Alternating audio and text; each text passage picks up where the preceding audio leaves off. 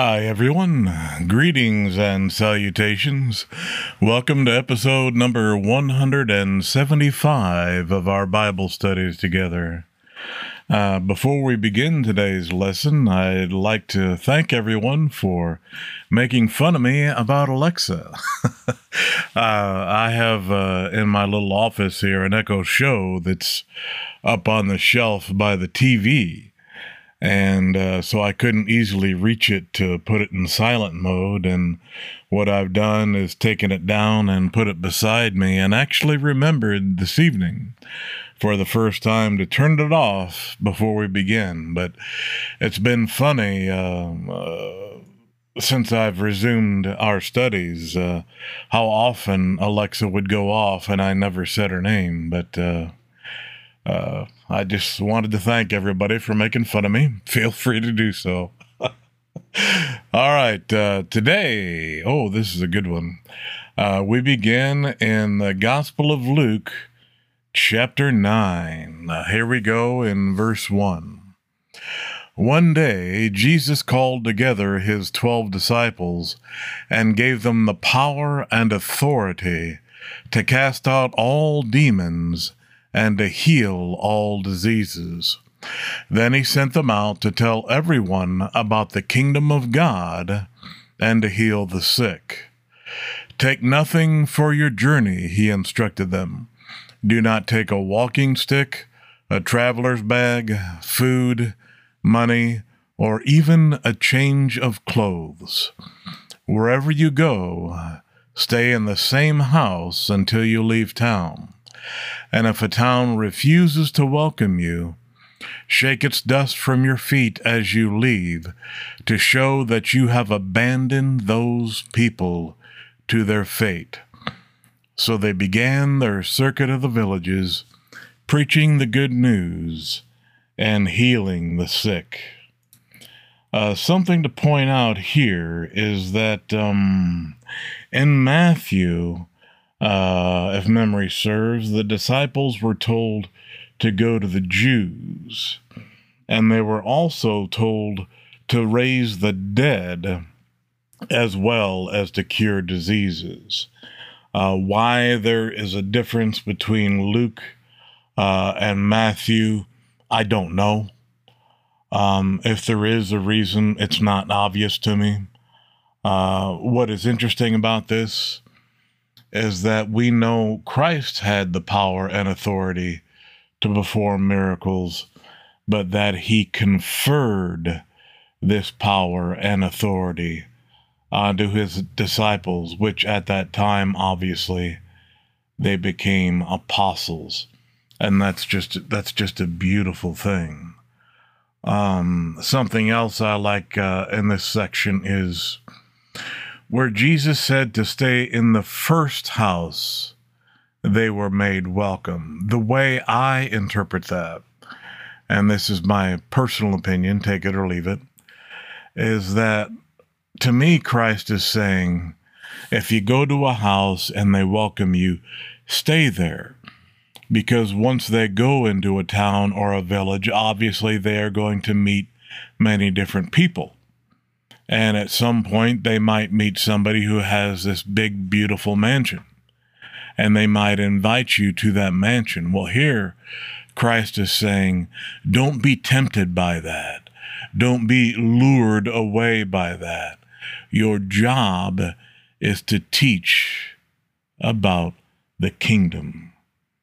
And I love here where Dr. Luke says, their message has to do with the kingdom, which we addressed in our last message. How does the kingdom come about? What are the stages? And here, Christ is just re-emphasizing that their job was to announce the king's presence. He is now here. He is in their midst, and he is willing to reign over repentant people. Okay? Those who are willing to repent of their sins and accept him, he is willing to accept them. And that's just, that's a gift we can all be thankful for. Verse 7. When Herod Antipas, the ruler of Galilee, heard about everything Jesus was doing, he was puzzled. Some were saying that John the Baptist had been raised from the dead. Others thought Jesus was Elijah, or one of the other prophets risen from the dead. I beheaded John, Herod said. So who is this man about whom I hear such stories? And he kept trying to see him. Well, Herod Antipas, called Herod the Tetrarch. Well, Herod Antipas was son of King Herod. Now, King Herod was Herod the Great. Now, the idea of a tetrarch, how did that work? In the Roman Empire, a tetrarch was a governor of a country or a province that was divided into fourths. So there were 4 joint rulers. Now, Herod, I'm so tempted to tell the story about John the Baptist, but I'm not going to until we get to that section of Scripture, because it still breaks my heart when I think about it. But I'm not going to tell you that yet. But I will say that King Herod was bothered by the beheading of John the Baptist. And yes, John the Baptist was beheaded. And he didn't want to do it, but he was forced to do it. And here I am telling the story, but I don't want to tell that story yet. We'll get to it when we get to it in Scripture. But the fact that he beheaded John the Baptist just stuck with him. And here he is hearing about this guy out there. He didn't know who Jesus was, performing miracles, raising the dead, healing people. And he kept asking everybody, who is this? Well, some people theorized that it was Elijah, risen from the dead. Some people theorized that it was another prophet. But, King Herod was just still wrought with anxiety about Christ out there becoming so popular and performing all these miracles. And he tried to meet with Jesus, and he couldn't do it. As a matter of fact, he didn't get to meet Christ until right before his crucifixion, and we'll get to that in a little bit too. But the idea about Herod just being distraught, and here is Herod Antipas, tetrarch of Galilee and Perea at the time, son of Herod the Great. Just so overwrought with the idea of this man out there performing all these miracles. And he did get to meet him right before Christ was crucified.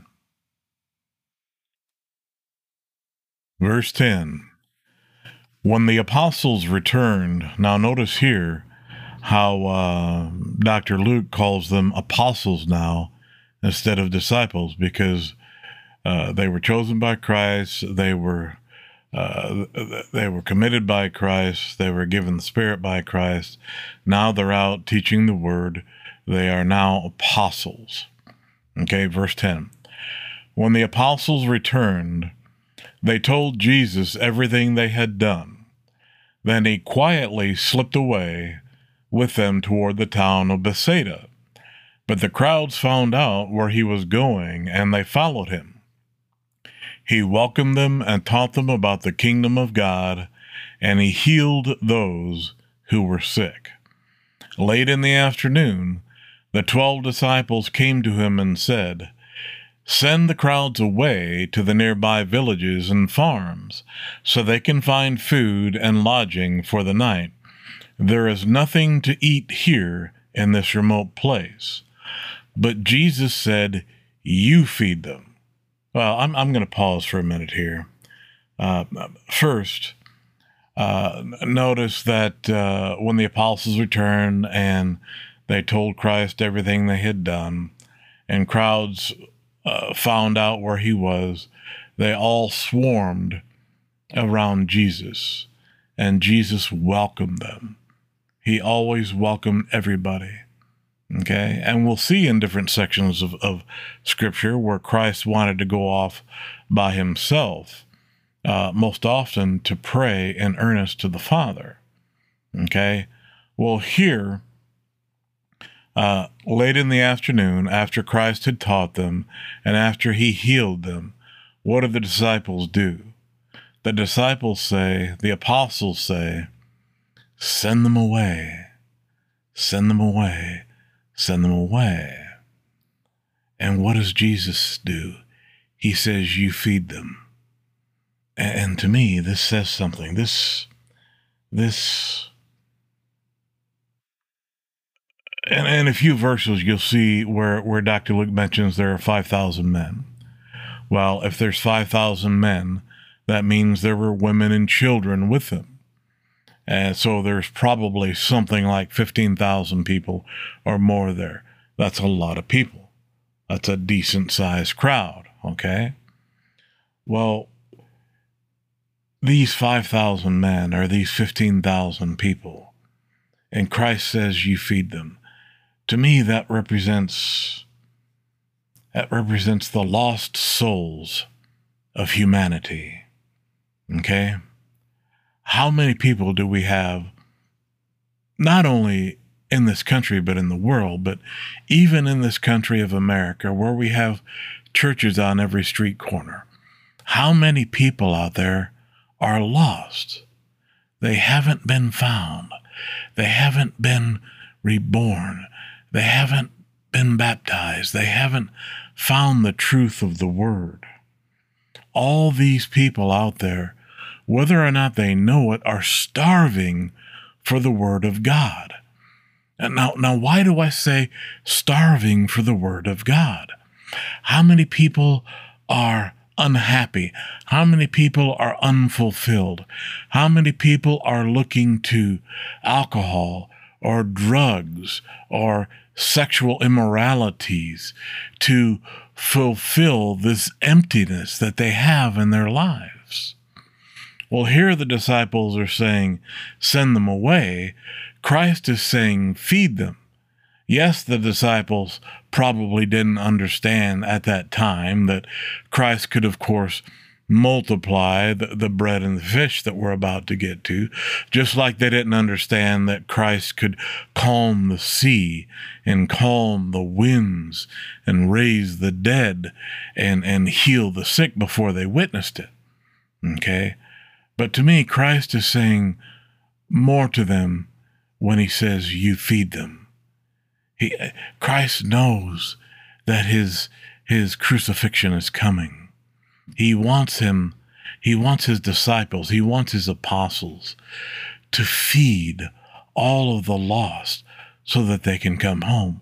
Christ is the King of our upcoming kingdom. He is willing to accept the sinners that we are. He's willing to accept the broken. He's willing to accept those that are bereft of hope. He's willing to welcome anyone in his kingdom that's willing to accept him as their Savior. Okay? Christ says, you feed them. Then as the apostles say, but we have only 5 loaves of bread and 2 fish, they answered. Or are you expecting us to go and buy enough food for this whole crowd? For there were about 5,000 men there. Jesus replied, tell them to sit down in groups of about 50 each. So the people all sat down. Jesus took the 5 loaves and 2 fish, looked up toward heaven, and blessed them. Then, breaking the loaves into pieces, he kept giving the bread and fish to the disciples so they could distribute it to the people. They all ate as much as they wanted, and afterward, the disciples picked up 12 baskets of leftovers. Couple of things here. the leftovers just happened to equal 12 baskets for how many apostles? 12 apostles. I find that fascinating. And something else here, when I read that Christ broke the loaves into pieces, what did that look like? He starts out with 5 loaves and 2 fish, and he feeds 5,000 men plus women and children, maybe 15,000, maybe 20,000, maybe 30, who knows? But what did it look like when he broke the loaves? And there was infinitely more. Christ could have kept breaking that bread till today if he wanted to, because he's Christ. But what did it look like? I would love to have witnessed that. That would just be... I'm a sci-fi geek, I admit. I love all things sci-fi. To me, science, and I am a scientist. I was a professor, as you all know, and I'm pretty decent at science and math. And to me, science explains the ways of God. I should rephrase that to say, to me, science explains our understanding of the ways of God. Okay, and I just would have loved to witness that. Just the infinite bread and the infinite fish. And I think to myself, could God do it with pizza? Of course. Could he do it with steak? Of course. You know, could he do it with my mom died in 1985, but before she died, we went up to Mackinac Island up in the UP of Michigan, and they sold fudge there. And some of the best fudge I ever had in my life was from there. And my mom gave me just a little bit, but I wanted more, buddy. Let me tell you, I could have ate that all day long. And she, of course, stopped me because it wouldn't have been healthy. But Christ could, of course, made unlimited fudge, too. Peanut butter fudge is my favorite. But okay. Now, what comes next?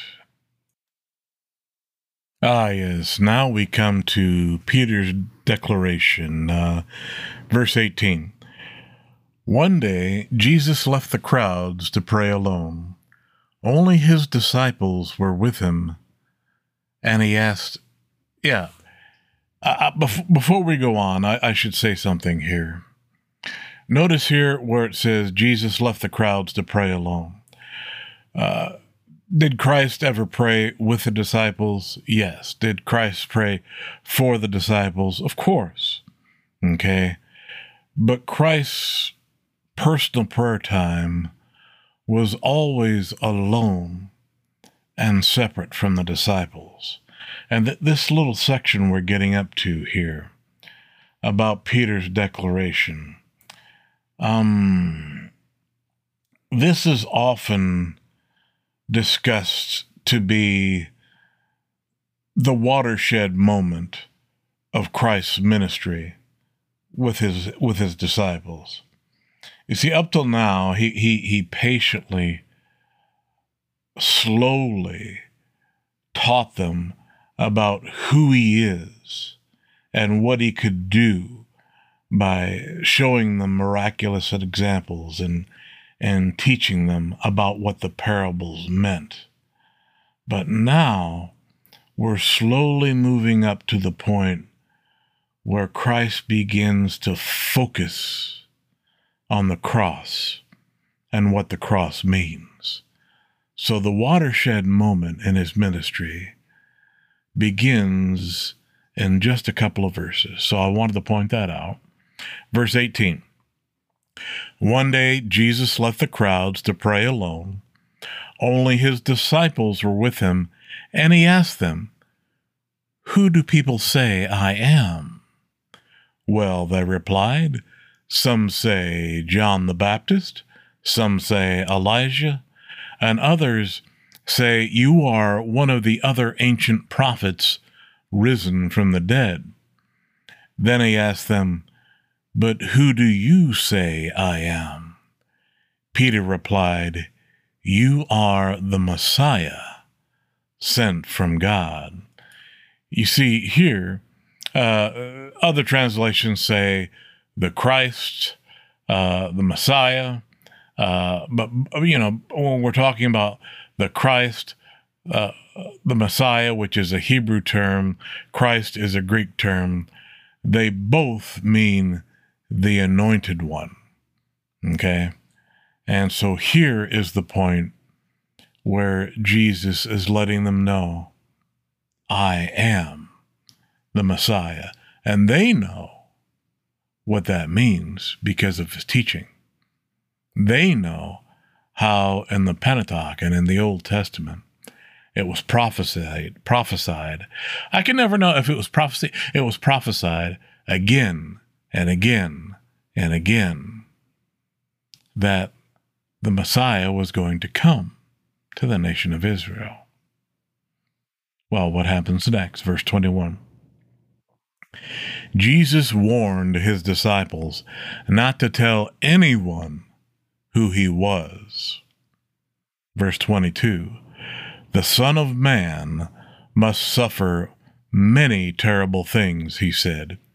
He will be rejected by the elders, the leading priests, and the teachers of religious law. He will be killed, but on the third day he will be raised from the dead.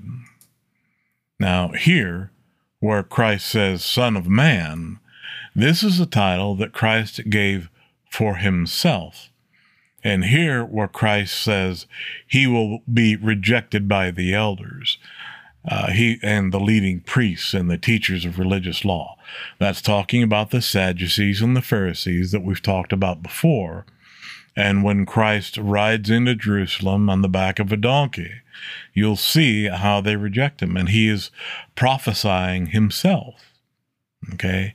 He's letting them know what's coming. Okay? And this, I have to imagine, I can't imagine would be a better way to say this.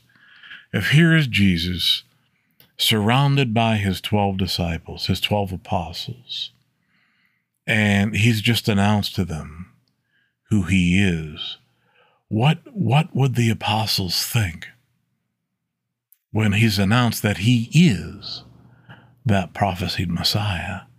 What do they think when he announces to them that the great leaders in their faith would reject the prophesied Messiah? And not only would they reject him, but they would kill him. And after he is killed, he would be raised from the dead. What would they think? I mean, the Messiah that they were, that the nation of Israel was waiting for, that they imagine themselves this great warrior, this massive enemy destroying leader that would come and just rescue the nation of Israel. And remember, these apostles knew Christ. Okay? He spent time with Simon Peter before he chose him. He spent time with his disciples. John the Baptist, remember the story that we read together, where the Virgin Mary walked into Elizabeth's home and John the Baptist jumped in Elizabeth's womb. They knew each other. They knew that Christ was sinless. They knew how righteous he was. And they knew how honest he was. They saw his power in resurrecting Jariah's daughter. They saw his power in healing the sick. They saw his ability to teach and lead thousands, where thousands would flock to him. They knew who he was. And here he announces that he is the true Messiah of Israel. they knew that these were the words of God manifest in flesh. I try to imagine myself standing beside the apostles and witnessing this confession. Verse 21. Oh, actually, I read that. Okay. Verse 23. Then he said to the crowd, "If any of you wants to be my follower, you must give up your own way, take up your cross daily, and follow me. If you try to hang on to your life, you will lose it. But if you give up your life for my sake, you will save it. And what do you benefit if you gain the whole world, but are yourself lost or destroyed? If anyone is ashamed of me and my message, the Son of Man will be ashamed of that person when he returns in his glory and in the glory of the Father and the holy angels. I tell you the truth, some standing here right now will not die before they see the kingdom of God." Now, let's go over this carefully. What does it mean when Christ says to deny self?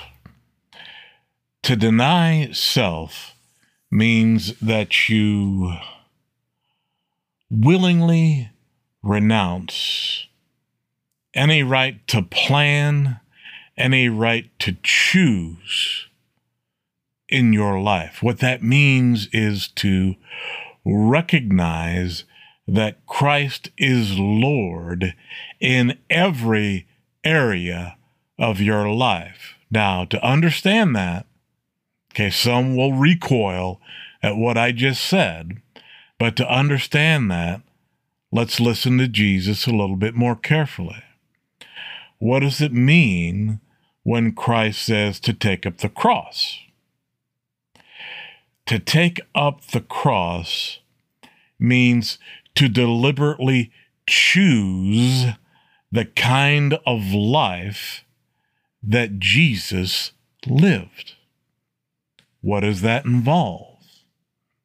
Well, if you have a loved one that denies Christ, you must oppose your loved one. If you have friends that deny Christ, you must oppose your friends. You must invite them to Christ, but you must stand up for Christ. You must oppose their beliefs and stand up for the truth that Jesus Christ is the King of Kings and Lord of Lords. It means you must reproach the world. You must deny the world. How? Well, our world has what? Politicians that lie for self-gain.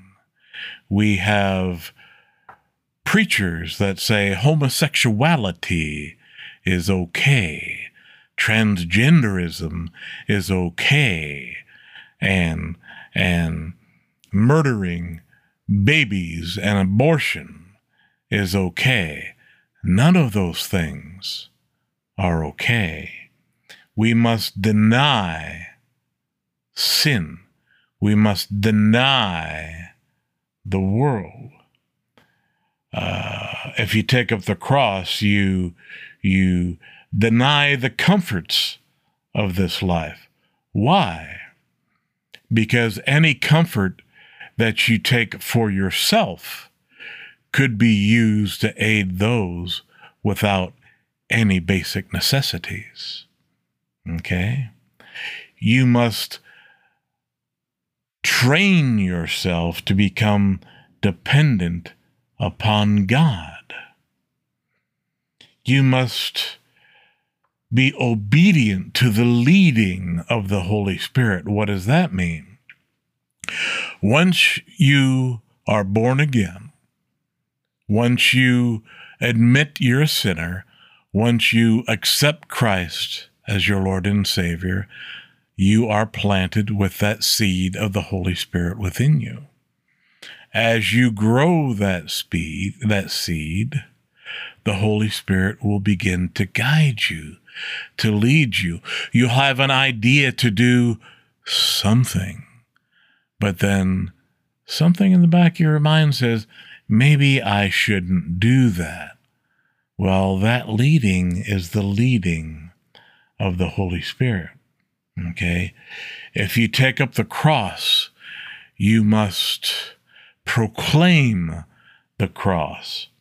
And proclaiming the cross today is very, very unpopular. Okay?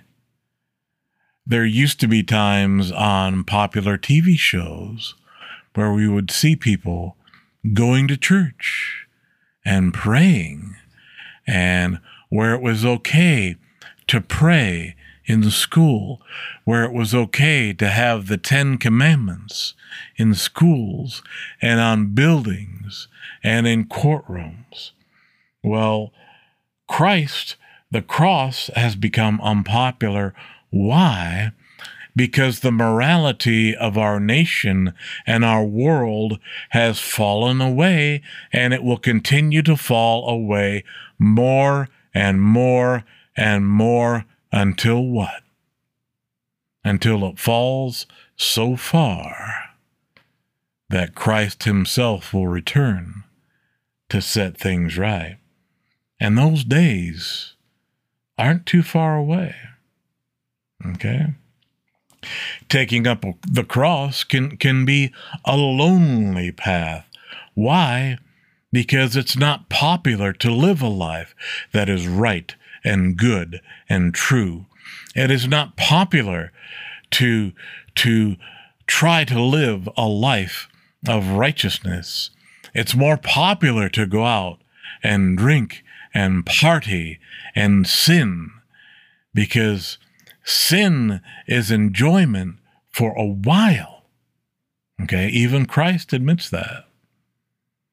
But it is not fulfillment. It is not contentment.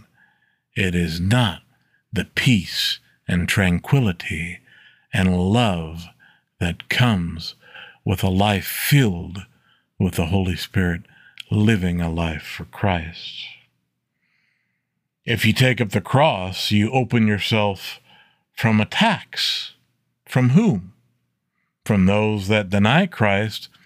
And if you take up the true cross, you'll be attacked by other religious leaders that don't even know what the cross is. Okay? Those religious leaders that condone sin are not going to be happy with the truth of the cross, because they themselves are not teaching it. They themselves are not preaching it. They are not teaching that hell is real. They are not teaching that if you don't accept Christ, you are going to go to hell. Why? Because it's not popular. If you take up the cross, you could live a life of suffering. But you're suffering for the sake of righteousness. If you take up the cross, you will very likely be slandered and shamed. Okay? That slander and shame is the suffering of the cross for the sake of righteousness. If you take up the cross, you have to pour out your life for others to see. show how you've overcome the bad. You overcame that bad through the truth of the light, through the truth of the life, through the truth of the Word, through the truth of Christ. If you take up the cross, you have to allow your old self to die so that you have that opportunity to save as many souls as you can. But taking up the cross also involves grabbing hold of what true life is.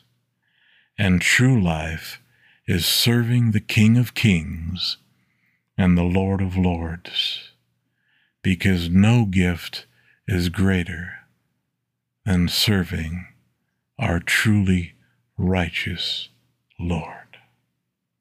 Okay? Taking up the cross means that at last you find the reason for your existence. The reason for your existence is serving others through Christ, for Christ, and that results in your eternal reward. Okay? Now, take a look more closely at verse 25 here. What does Christ say in verse 25? He says, "And what do you benefit if you gain the whole world, but are yourself lost or destroyed?" Now, why would Christ point that out? Because he knew the draw of gold and riches. And in our life, he would give an example.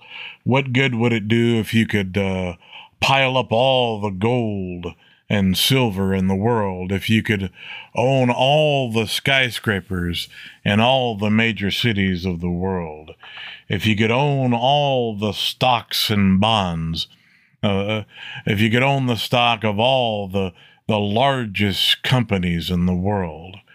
You see, Christ knew the draw of material things. And that's how many of our churches are teaching today. They're teaching, if you follow God, God wants to shower you with gold bullion. No, no, no, no, no.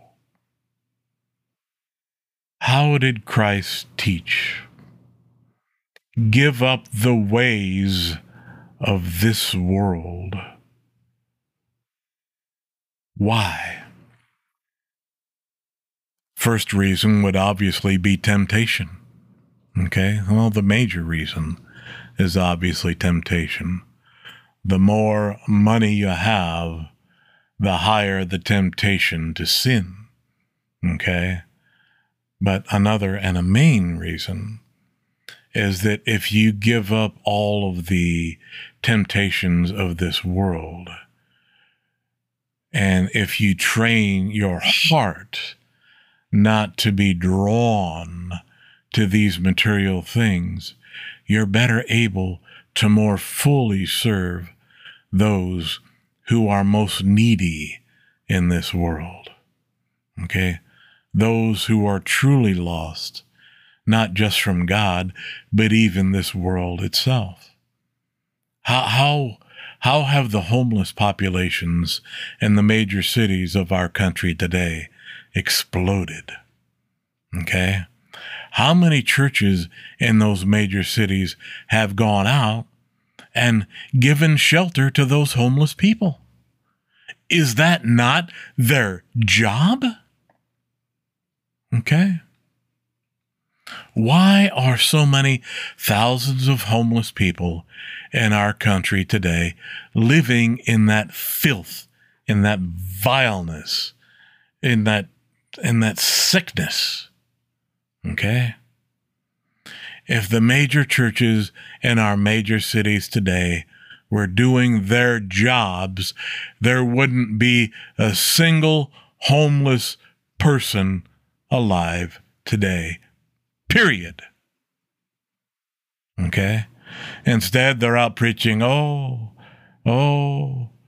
if you come to our church and if you pray, God will make you rich or whatever. I don't even want to listen to that. That's not what Christ taught, ladies and gentlemen. We are living in a dying world and a dying country, especially. Why? Because our country has lost sight of its founding. It was founded on Christian principles.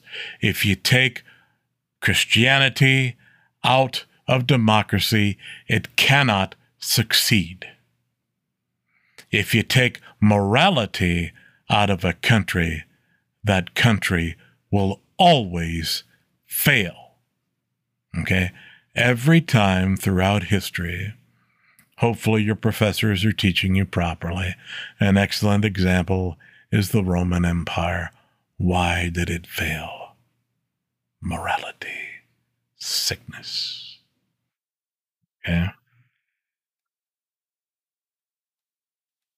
Now, this verse 27 here, a lot of people amazingly get confused.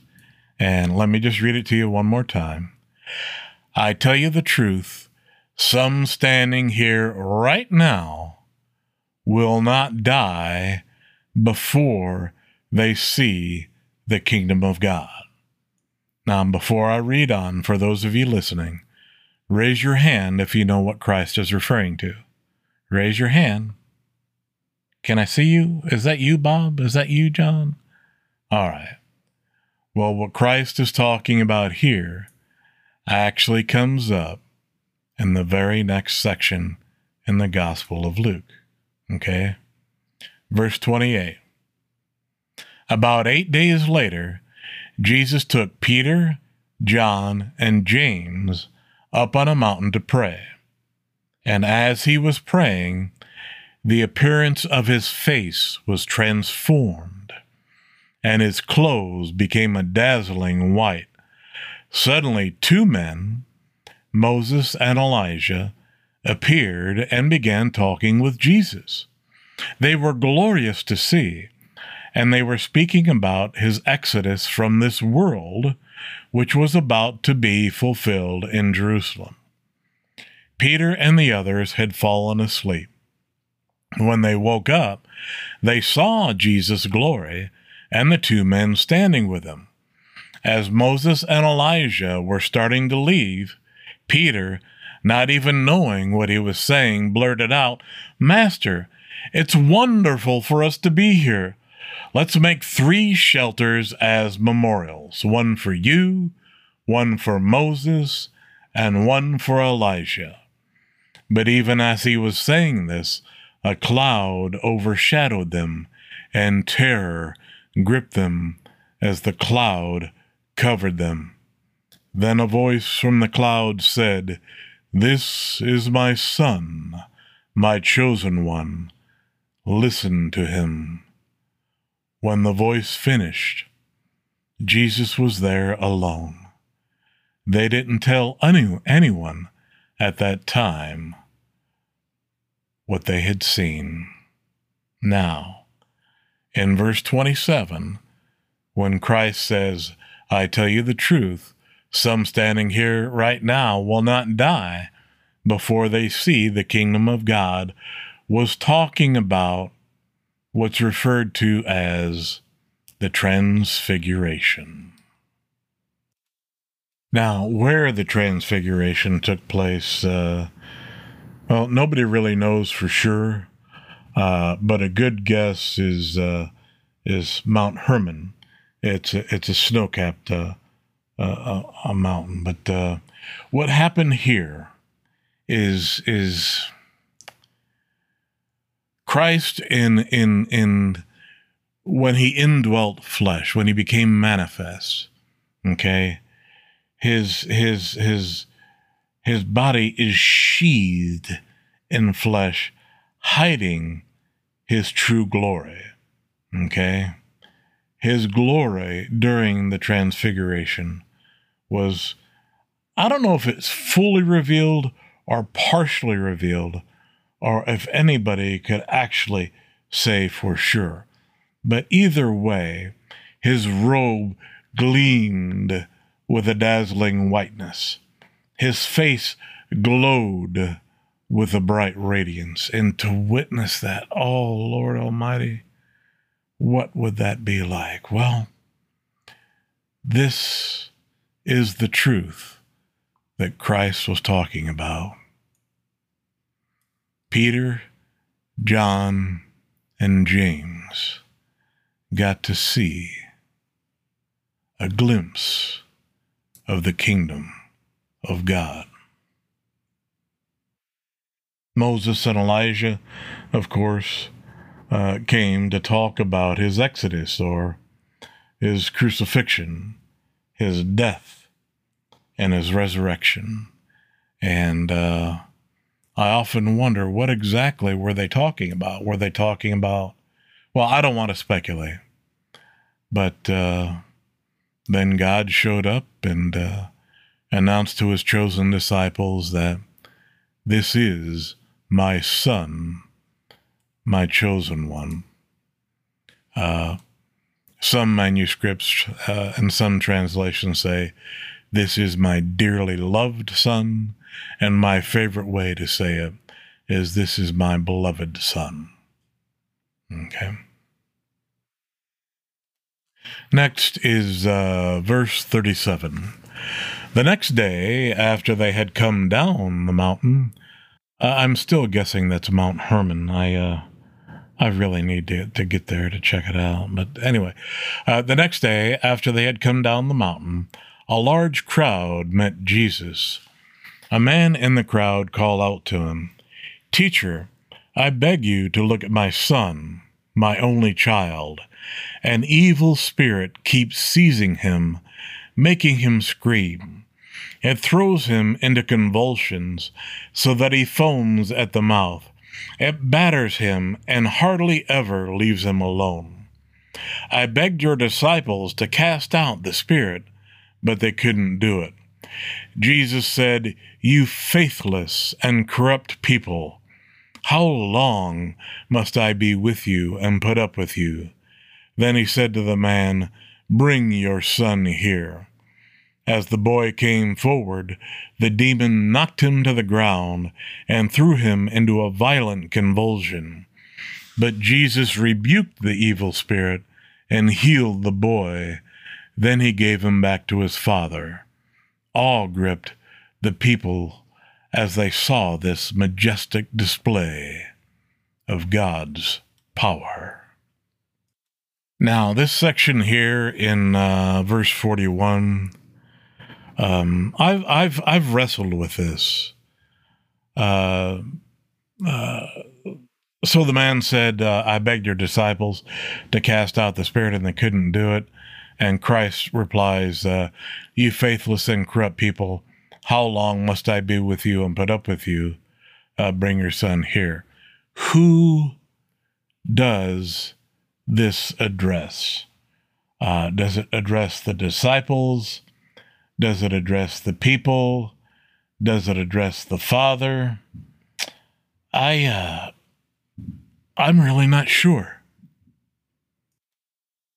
I'm going to pull out some notes from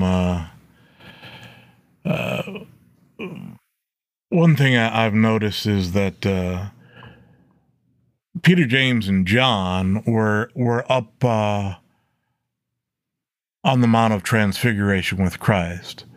So he couldn't have been rebuking those three. So he could have been rebuking the 9 disciples that were there. I'm just going to shut up here. I don't want to project too much. But I'll just say that with this verse, I wrestle with it. Was it that the other religious leaders that were there couldn't do anything about it? I mean, Jesus just came down from the Mount of Transfiguration. Obviously, he had to feel glorious at having been with his father at that time. You know, I don't know. I just want to stop talking about that. All right, so let's keep going. Verse 40, verse 44, verse 44, actually the end of verse 43. Let's go to verse 43. All gripped the people as they saw this majestic display of God's power. Please forgive my fumbling. While everyone was marveling at everything he was doing, Jesus said to his disciples, "Listen to me and remember what I say. The Son of Man is going to be betrayed into the hands of his enemies." But they didn't know what he meant. Its significance was hidden from them, so they couldn't understand it, and they were afraid to ask him about it. One way to interpret this verse in 44, where Christ talks about his betrayal, is, remember, this comes just after Christ rebuked because of the demon-possessed boy. And so maybe Christ was trying to disabuse them of the notion that he was going to be there to heal everybody until the whole nation accepted him as their king. You know, so maybe here Christ was just reminding them that, hey, I'm going to be betrayed. I'm going to be crucified. But he didn't want to remind them of the whole story of his crucifixion in front of everyone else.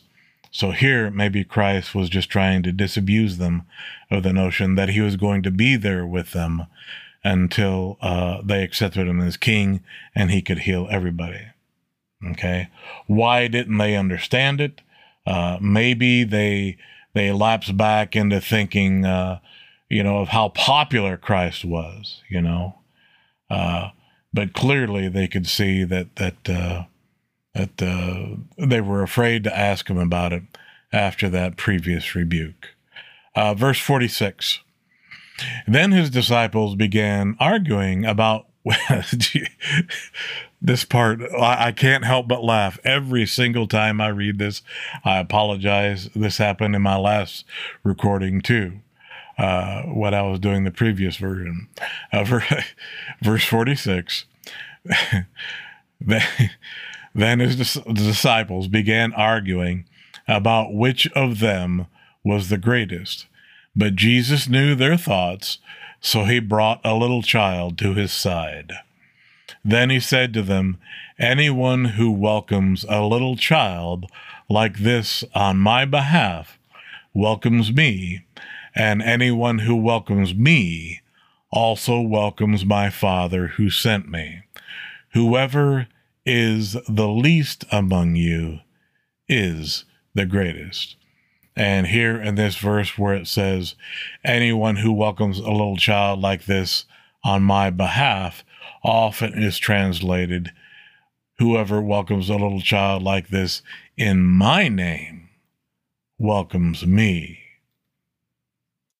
Okay, so here where the verse 46 begins with the disciples arguing about which one of them is greatest, it leads back to in verse 44, where Christ reminds them of their betrayal. Here, that's where my line of thinking is, that the disciples were probably thinking, he's so popular, everybody loves him, he's going to be with us until he's made king, and Christ is just, reminding them, hey, that's not the way it's going to be. Okay. And remember, again, he had just come down from the Mount of Transfiguration. That's why sometimes, I try to remind you that you can't take a single verse in Scripture and try to apply it to your life. You have to study the Word, okay, and understand the Word, where the Holy Spirit will begin to open your mind and enlighten you and understand the Word in the context in which Christ taught it. Okay? Excuse me. Now, here where You can't see what I'm pointing at. Here where Christ says, anyone who welcomes the little child like this on my behalf or in my name. This may not make a lot of sense to you. And some people have actually brought that up to me. Remember that the disciples were arguing about which one of them is the greatest, right? Well, a way to interpret what Christ is saying here is true greatness is in how we care for the little ones. That's why Christ used the example of the child, okay? Another way to expound upon what Christ is saying is, who are the little ones? Well, the little ones, of course, are children. How do we love children? Are we strong enough to discipline them when we need it? Are we strong enough to hold them when they're crying? Are we strong enough to cry in front of them to show that it's okay to feel pain and to love? Who else are the children? The children are those that the world ignores, like the homeless that I was speaking about before. Those who are not popular, those who are not wealthy, those who are overlooked. How we love those that the world does not love shows who is the greatest in the eyes of God. Okay? And that's why Christ emphasizes again, whoever is the least among you is the greatest. And we just went over that when we did the Sermon on the Plains and the Beatitudes and the woes. Okay?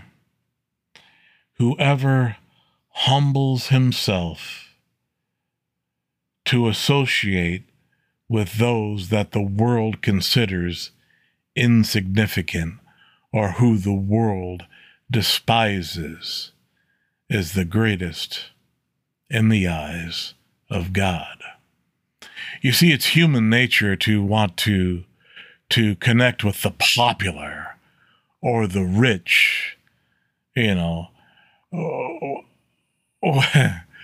What does it say when a person goes up to someone that they don't know to get an autograph and they feel good about having that autograph?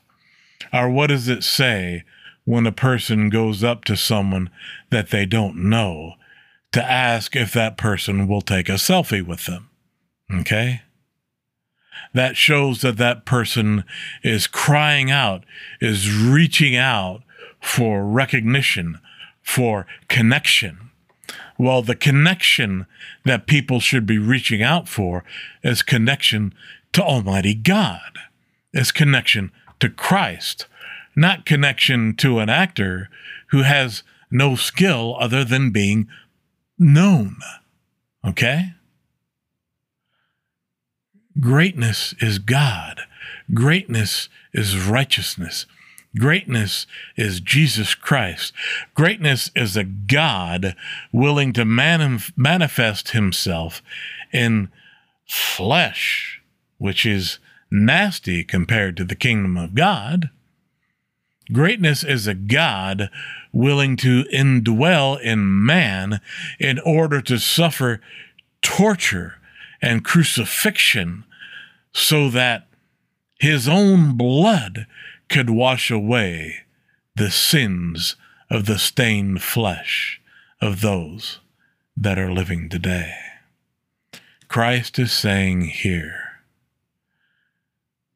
to be the greatest, you must be the least, so that you can associate with those who need him the most. Verse 49, John said to Jesus, Master, we saw someone using your name to cast out demons, but we told him to stop because he isn't in our group. But Jesus said, don't stop him. Anyone who is not against you is for you. A couple of things about this.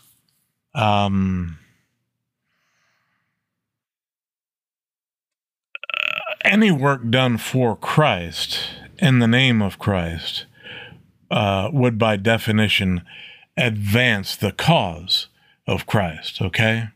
That's self-evident. But something else that a lot of people don't pull out of this is that if this man was casting out demons, okay, and demons are real, believe me, oh buddy, if this man was casting out demons, and he was able to call on the name of Christ in order to do so, Christ was obviously with him, okay? But the basic lesson here is, like Christ said, if they're not for Christ, they're against Christ. But if they're for Christ, they're advancing his cause. Verse 51, as the time drew near for him to ascend to heaven, Jesus resolutely set out for Jerusalem. He sent messengers ahead to a Samaritan village to prepare for his arrival. But the people of the village did not welcome Jesus because he was on his way to Jerusalem. When James and John saw this, they said to Jesus, Lord, should we call down fire from heaven to burn them up? But Jesus turned and rebuked them, so they went on to another village.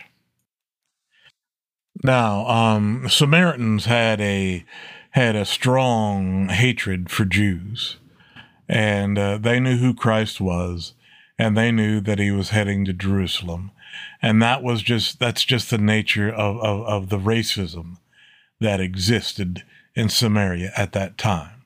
Okay, so that doesn't need any further explanation. But when James and John, okay, offered to call down fire, and Christ rebuked him. The reason Christ rebuked him is Christ came not to destroy lives, but to save them. And there is another day of vengeance of God coming up, and that's the end times, okay? But the time of Christ's ministry was the acceptable year of the Lord, and the Lord came to save as many lives as possible, and he wasn't there to destroy them. And so we don't need to say any more about that. All right, verse 57. As they were walking along, someone said to Jesus, I will follow you wherever you go. But Jesus replied, Foxes have dens to live in, and birds have nests, but the Son of Man has no place even to lay his head. He said to another person, Come follow me. The man agreed, but he said, Lord, first let me return home and bury my father. But Jesus told him, Let the spiritually dead bury their own dead. Your duty is to go and preach about the kingdom of God. Another said, Yes, Lord, I will follow you, but first let me say goodbye to my family.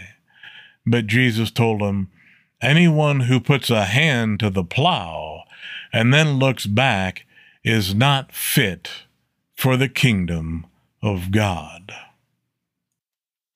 Okay, this little section here deals with the cost of following Christ. Okay, first, in verse 57, we have the man who says, I will follow you wherever you go. Well, this man was eager, okay?